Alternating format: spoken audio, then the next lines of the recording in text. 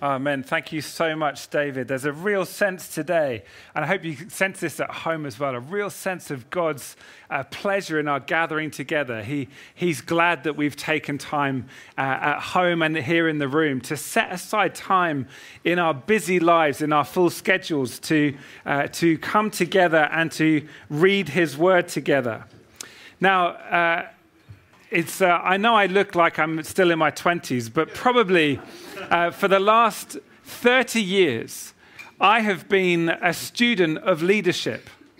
I've just been fascinated by the difference that leadership makes. I've been fascinated by the different approaches to leadership. I don't know how many books I've read on leadership. I've been to leadership conferences. I've taught on leadership in, I don't know, maybe 10 or 12 different countries. I've studied leadership. I think leadership really, really matters. Leadership really matters in today's world. It always has mattered, and it matters today. And I want to talk about that today. But when it comes to leaders, it seems to me it does matter who sets the budget. Any taxpayers here? It does matter who sets the tone. It does matter who decides who does what. It does actually matter, if you own Watford Football Club, who your temporary manager is going to be. For today anyway, right? If you're leading a sports team, it matters who's on the pitch. And it matters who decides who gets to play on the pitch.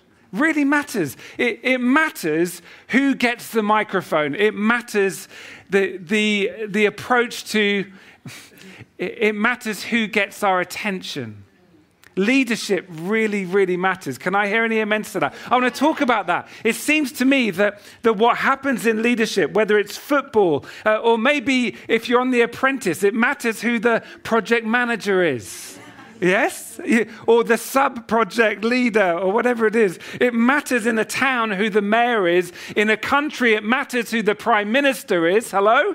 It matters who the president is. It matters who the councillor is. It matters who the chancellor is. Leadership matters. And the reason it matters is because we need leaders who have these three things. There seems to be three words, descriptives that I will give to this, just as we prepare to come to God's word. Let's be thinking about leadership. It seems to me that it's important that in leadership there is clarity.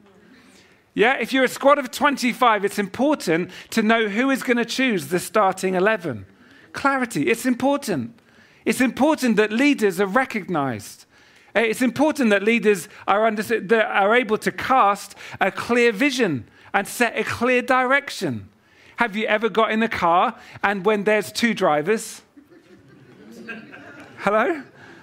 When there's a driver and then there's a driver.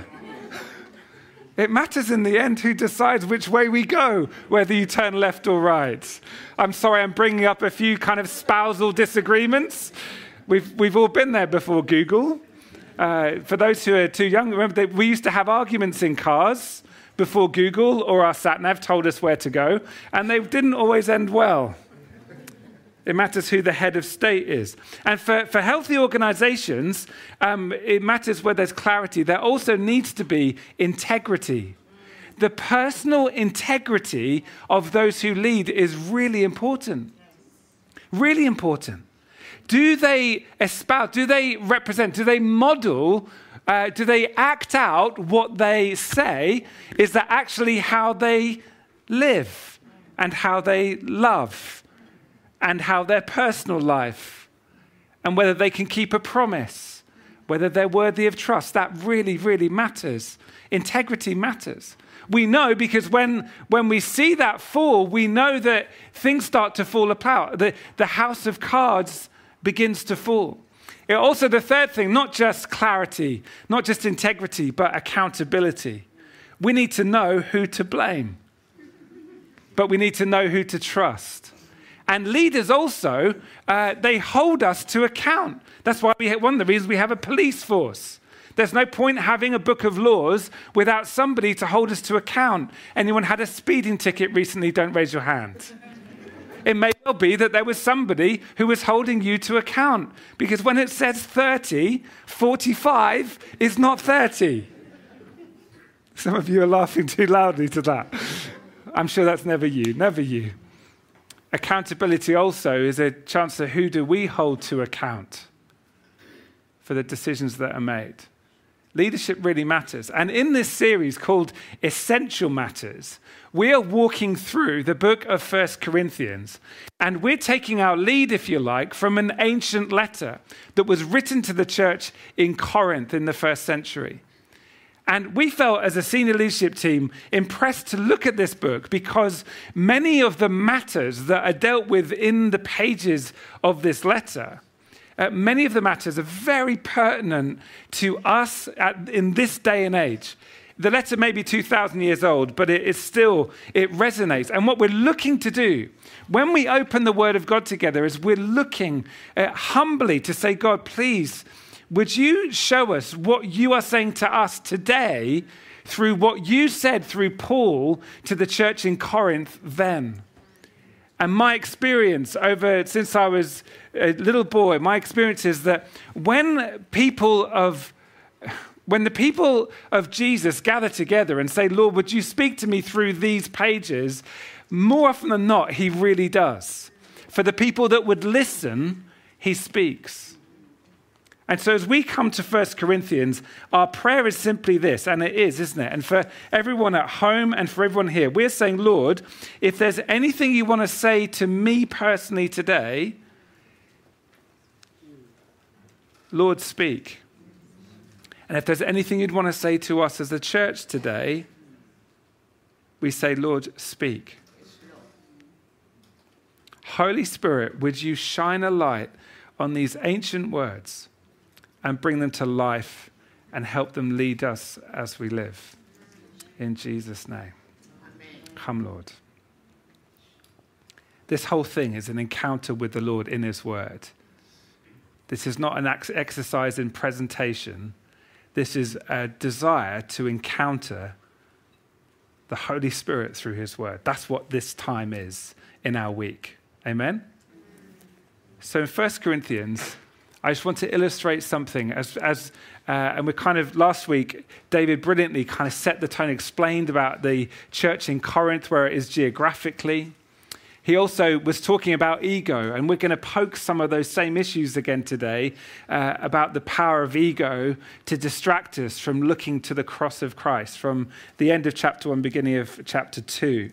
But I want us to go back just to a few verses in chapter 1. And if you've got your Bibles, if you'd like to switch them on, swipe the other apps away and go to that. Or you could turn one of these old traditional things called a book and open the page at 1 Corinthians chapter 1 from verse 4. And I just want to point out something to you about the preeminence of Jesus in these verses. I always thank my God for you and for the gracious gifts he has given you now that you belong to Christ Jesus. Through him, God has enriched your church in every way with all of your eloquent words and all of your knowledge. This confirms that what I told you about Christ is true. Now you have every spiritual gift you need as you eagerly wait for the return of our Lord Jesus Christ. He will keep you strong to the end so that you'll be free from all blame on the day when who? When our Lord Jesus Christ returns. God will do this for he who? He is faithful to do what he says, and he has invited you into a partnership with his son, Jesus Christ, our Lord. Paul sets the whole agenda for his book by saying, look, he'll talk about spiritual gifts later. He'll talk about all the stuff they need to address in the church later. But he makes a point, in the end, this is about Jesus who's coming again. And in the meantime, between now and when he returns, we are invited as his church, given gifts, to be in a partnership with who? With the Lord Jesus Christ. He is the Lord. And Paul makes that really clear. Now, none of us is, probably not a lot of what I'm talking about, you're going to disagree with us. Say, well, that's rubbish, Tim. That's what's this new, deep teaching you bring to us? No, this is basic foundational teaching that we build our lives upon. Jesus is Lord. Amen. Can I hear an amen? Amen? From verse 10. And we'll take this a little bit slower. I appeal to you, dear brothers and sisters, in the inclusive NLT version, or dear brothers in the original Greek. Dear brothers and sisters, by the what? By the authority of who? Of our Lord Jesus Christ. Just pause there. He is invoking here the authority, the leadership preeminence, the power, the primacy, if you like, of the Lord Jesus Christ. By his authority, he says, to live in harmony with each other. Let there be no divisions in the church. Rather, be of one mind, united in thought and purpose.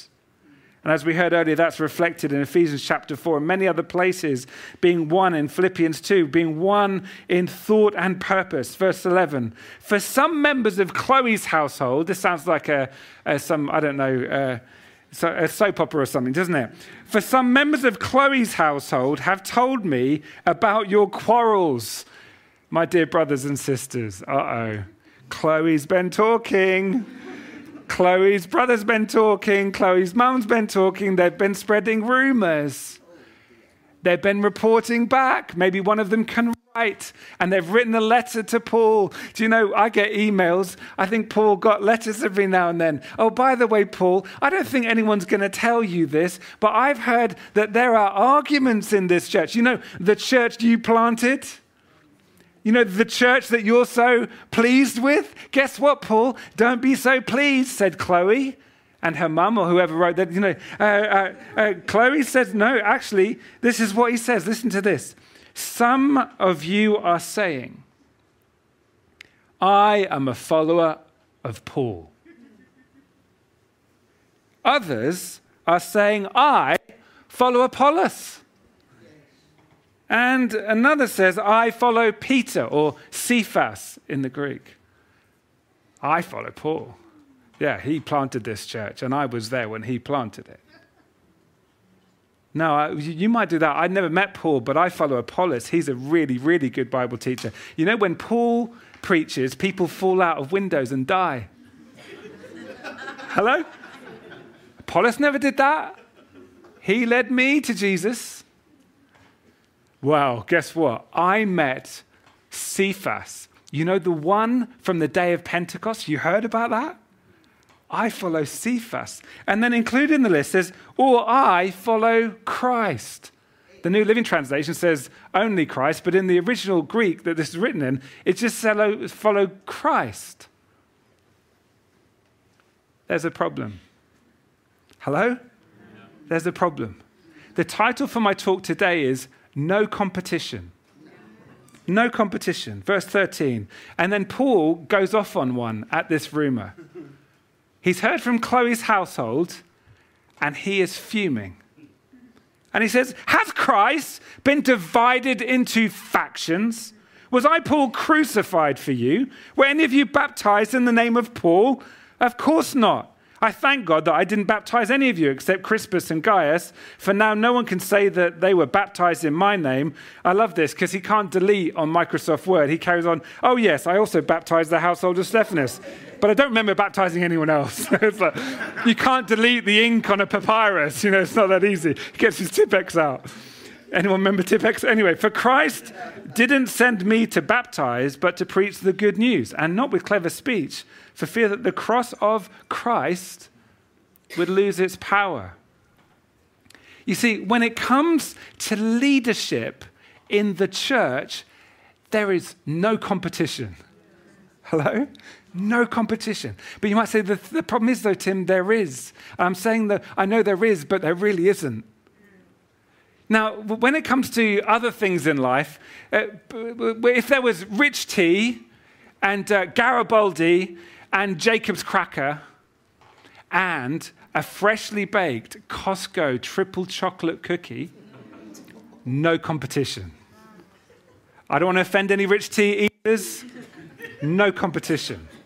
If there is Lidl's own brand cornflakes, I don't mean to offend anyone, or Raisin Bran, or Asda's Home Choice Rice Pops, or whatever they're called, or fresh, hot banana and blueberry porridge with cinnamon and honey on the top. I'm just telling you, no competition.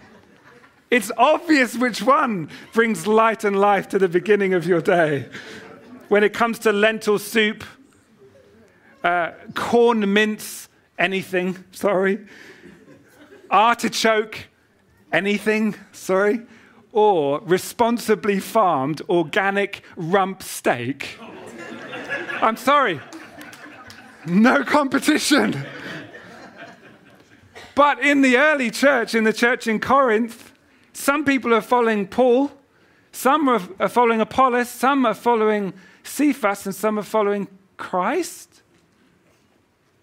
He's just one amongst a list of those leaders. Oh, I'm a Baptist Christian. What? Yeah, I hope you're a Christian Baptist. Oh, I'm an Anglican Christian. No, I hope you're a Christian Anglican. Do you hear the emphasis? That's what. No.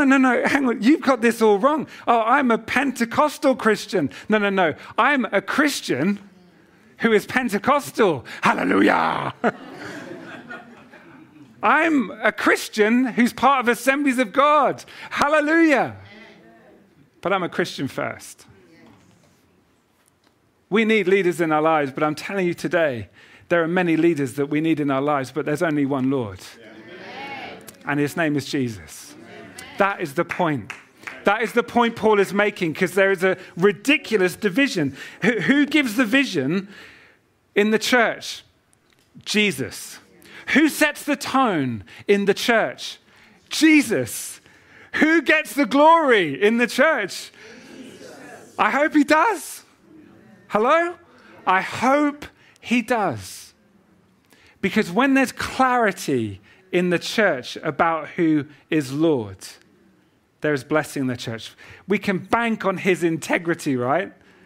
And in terms of accountability, the reason Paul uses this title, Lord, or Kyrios in the Greek, the reason that's used to describe Jesus of Nazareth is because the Lord is the title used for the one who will come back in the end and will judge the living and the dead. He is Lord. It means master. It means the boss of bosses, the King of kings, the one who sits on the throne at the right hand of God the Father. His name is Jesus. He is Lord.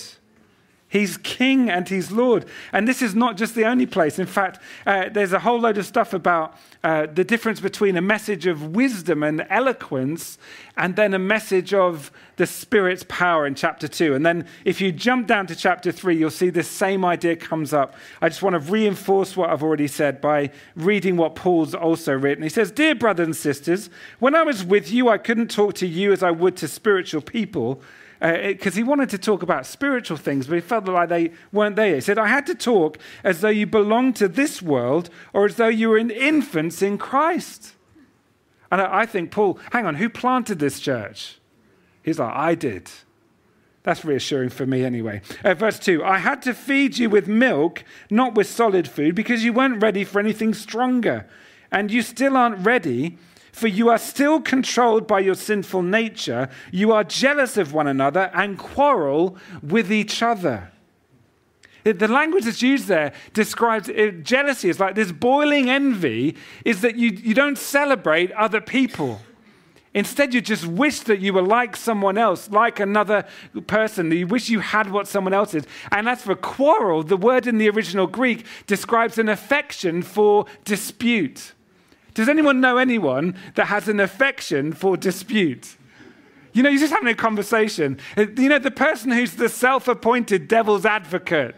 I just want to tell you, the devil doesn't need an advocate in the church. Hello? He doesn't need someone just loving an argument. If you love an argument too much, get on your knees before the Lord and say, "God, just refine that part of my character." If you're quarrelsome, that's not a fruit of the Spirit. That comes from the sinful nature. That's what Paul says. He says, "Aren't you living like people of the world? When one of you says, I'm a follower of Paul, and another says, I follow Apollos, aren't you acting just like people of the world? After all, who is Apollos? Who is Paul? We're only God's servants through whom you believe the good news. What was the good news? About Jesus, right? Each of us did the work the Lord gave us. I planted the seed in your hearts, Apollos watered it, but it was God who made it grow. It's not important who does the planting or who does the watering. What's important is that God makes the seed grow. The one who plants and the one who waters work together with the same purpose, and both will be rewarded for their own hard work. For we're both God's workers, and you are God's field. You are God's building. I love that. Because of God's grace to me, I've laid the foundation like an expert builder. Now others are building on it, but whoever is building on this foundation, listen to this, must be very careful. For no one can lay any foundation other than the one we already have, Jesus Christ. This is the word of the Lord. When it comes to leadership in the church, let's say it together, there is no competition. Let's say it again. When it comes to leadership in the church, there is no competition. Amen. None. There must be none. Now, Paul rightly says, and later on in 1 Corinthians and other places in Ephesians, he describes the importance of leadership in the church. He spent his time raising leaders. He himself was an apostolic leader. He explains in Ephesians chapter 4 the importance of what we call the fivefold gifting that is in the church, that needs to be nurtured in the church. That is the apostle and the prophet, the evangelist, the shepherd and the teacher. All of these things are gifts in the church. They are qualities of the church, but it also requires leaders who are apostolic, groundbreaking, sending leaders, and prophets who will speak the mind and heart of God. We need the prophetic in the church to grow even more. We need evangelists who will stand on the street corners as well as lead people personally to a saving knowledge of the Lord Jesus Christ. We need shepherds and pastors who will gather people together in the flock, and we need teachers who can expound the wisdom of God in these foolish, dark days so that we might live rightly before God. We need all of those gifts in the church. And yes, very often God raises up leaders that model those things. Leadership is important in the church. Paul says that. But when it comes to leadership in the church, there is no competition of who really the leader is. Apollos may be your leader, but Jesus is Lord. Hello?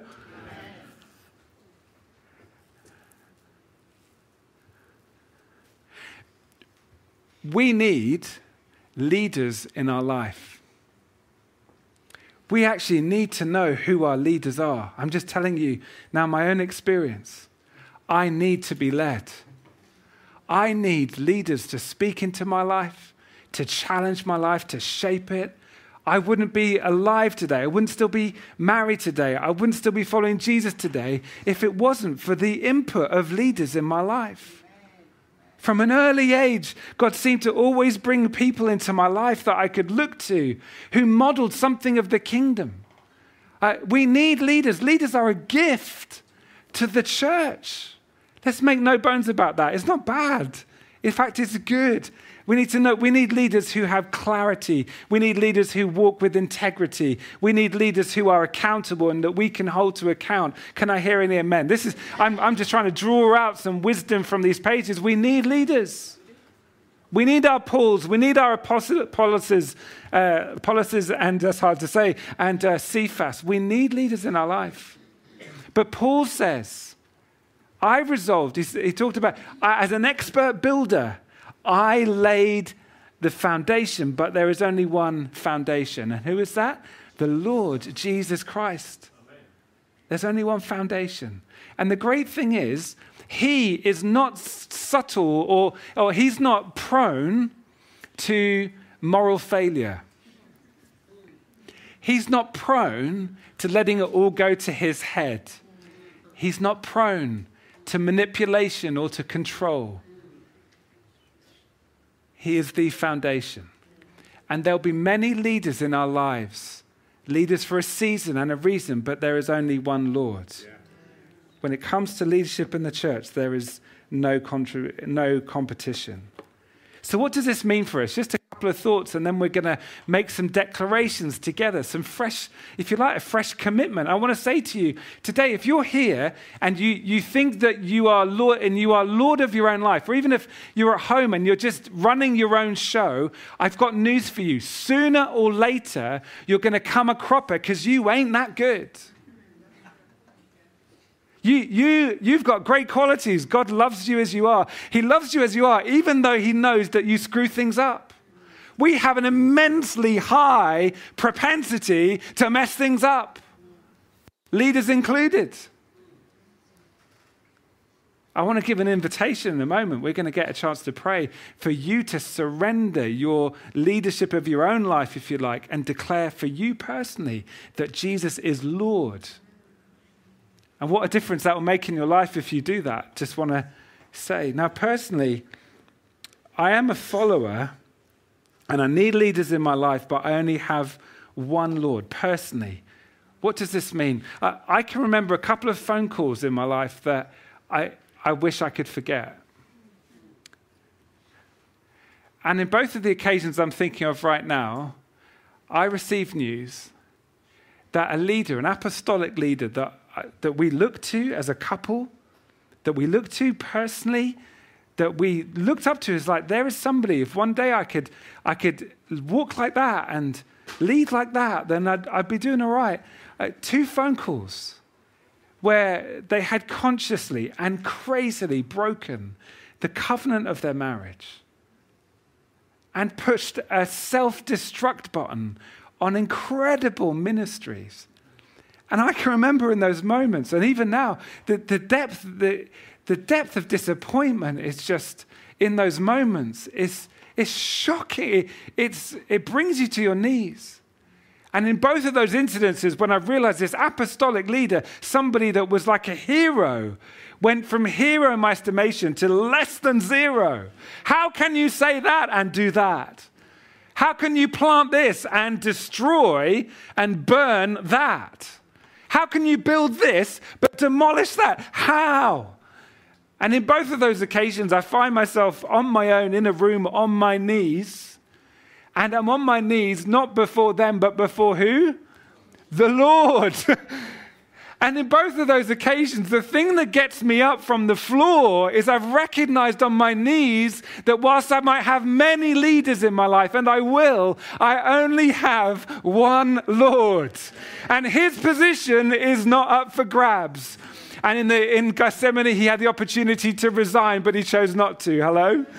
He's never been unfaithful to his bride. Hello? He's never, and he never will be unfaithful to his bride, the church. His name is Jesus. So personally, what a blessing it is today for us to say, okay, I thank you, God, for my leaders in my life, but I want to declare again that you are Lord. And for us as a church, it's the same kind of thing. We recognize, and David's talked already about the incredible beauty of, we had 19 leaders in a room just up on a hill outside Watford for a whole day. Really busy leaders from agencies and charities and churches gathering together around the table of the grace of who? Of the Lord Jesus Christ. United across denominations. What a beautiful thing. And we declare in those moments that there is one Lord over Watford, and we expect a blessing as a result. Hallelujah. As a church, we want to be and grow leaders. You've heard about the Raising Leaders program. We want this to be a leadership factory, not a factory, a leadership field, a leadership production site where the young people and the children in the groups right now, not just, and you in the room, but also those who are in our children's groups and young adults groups and young people, for them to grow to become culture shapers, to become the project managers and the prime ministers, to become the next Watford manager, or maybe give it a time, in a few managers' time. Anyway, to give leadership to society as a gift. For the apostles, the prophets, the evangelists, the shepherds, the teachers. We're raising them here in this church family. And we will raise leaders, amen? But we will only raise leaders in as much as we have people who know who the boss really is. And his name is Jesus. And as a society, what a difference it makes when God positions the people of Christ in positions of influence who know that whilst their boss may be, I don't know, a senior civil servant, their Lord is Jesus.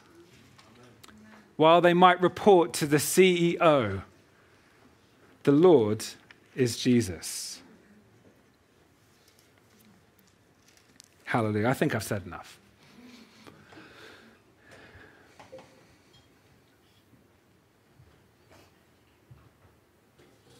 And I think probably as we come to pray,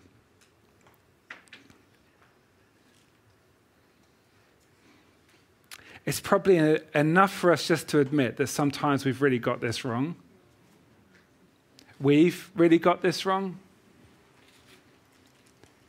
And sometimes it's easier, isn't it, to look to another human leader that's on the video with all the millions of hits. The person who's planted amazing churches. The person that gets interviewed by Oprah as a Christian. We think, well, that's my leader. I don't know why that means anything, but for some people that really means something. Oh, they're a real leader. They are. They were interviewed by Oprah Winfrey. I'm like, so? And when the platforms have all the lights on it and when the pedestals get higher and higher, what a great thing to be reminded today that whilst we might thank God for the gift of leadership, ultimately we've been given only one Lord.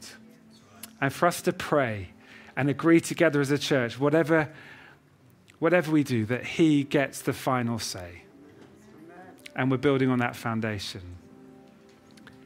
Now, before we sing together, we're going to sing that great kind of modern day hymn, In Christ Alone, My Hope Is Found. Before we do that, though, I just want to give an opportunity for anyone here. If you haven't given your life into Christ's hands, if you haven't declared him as your Lord, as your master, then during this song, begin a conversation with the Lord where you're allowing the words of this song to become the words of your heart. And then David will lead us in a prayer.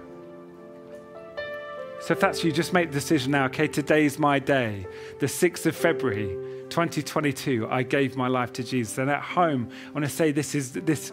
I'm praying that you know right now at home, the presence of Jesus in the room where you are right now, wherever you're watching this, that you might know the beauty and the glory of having Jesus as your Lord, as well as your Savior. Okay, church, let's stand together.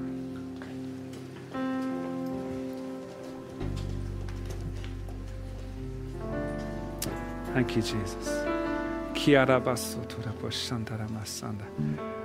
Holy Spirit, Holy Spirit, Holy Spirit, we welcome you. Thank you, Father. Lord, we welcome you. We welcome you, Lord.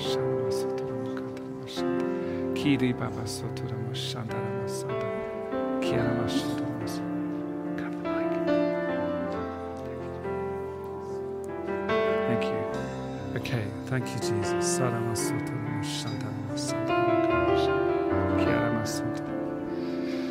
Okay, Lord, we want to come to you with honest hearts. And we want to declare together in this place that only you are Lord. Only you are Lord. And God, I want to pray, and we want to pray, God, if in any way we've ever put someone else on the pedestal that only belongs to you, we repent of that today, Lord, and we're sorry. We're sorry for our idolatry, for allowing anyone else to take your place. Forgive us, Lord. We're sorry. And we say, God, would you help us to keep our eyes on you? Lord, we do thank you for the leaders in our lives. We do, but Lord, we declare in this place, there is only one Lord, and that is you, the Lord Jesus Christ. You are Lord. You are Lord. And so we say, God, receive the praise that you're worthy of. And in Wellspring Church as a family, we say, take your place. And there will be no competition because you alone are Lord. And even as we pray, we declare your lordship over Watford and over this region, over Hertfordshire, over Great Britain. Lord, there may be power changing hands at times, but your power is never changing hands. Hallelujah. Your lordship is not up for vote. It's not subject to a number of likes. Your authority is ultimate. And we lift you up in Jesus' name. In Jesus' name. In Jesus' name, have your way among us. We put our trust in you. Amen. Let's sing.